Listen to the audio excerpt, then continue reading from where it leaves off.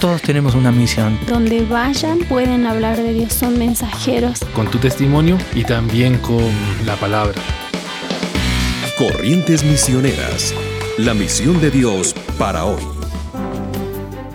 Como padres y maestros podemos explicar a un niño y niña sobre su responsabilidad misionera. Daniel Peloso da algunas sugerencias. No es fácil, aunque un niño lo entiende más fácil que un adulto.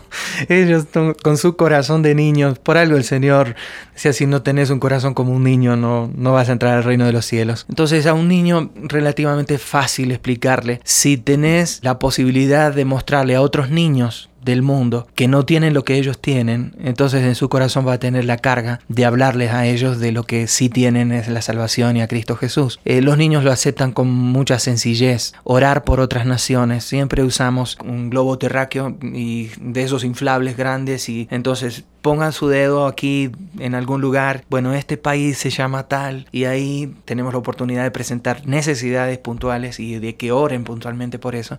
Entonces es bastante fácil que un niño adopte y abrace la visión misionera.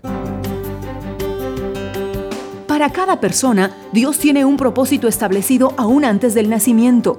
Esto significa que cada niño y niña en este mismo momento ya tienen sobre su vida un llamado único y personal de parte de Dios.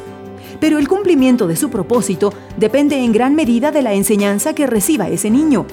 Dios llama a cada niño, a cada joven y a cada adulto para que comparta con otros lo que ha recibido de Él. Y nuestra tarea como padres y maestros es enseñarles a cumplir ese llamado.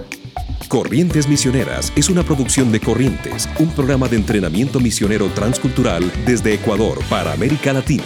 Más información en corrientesmisioneras@gmail.com.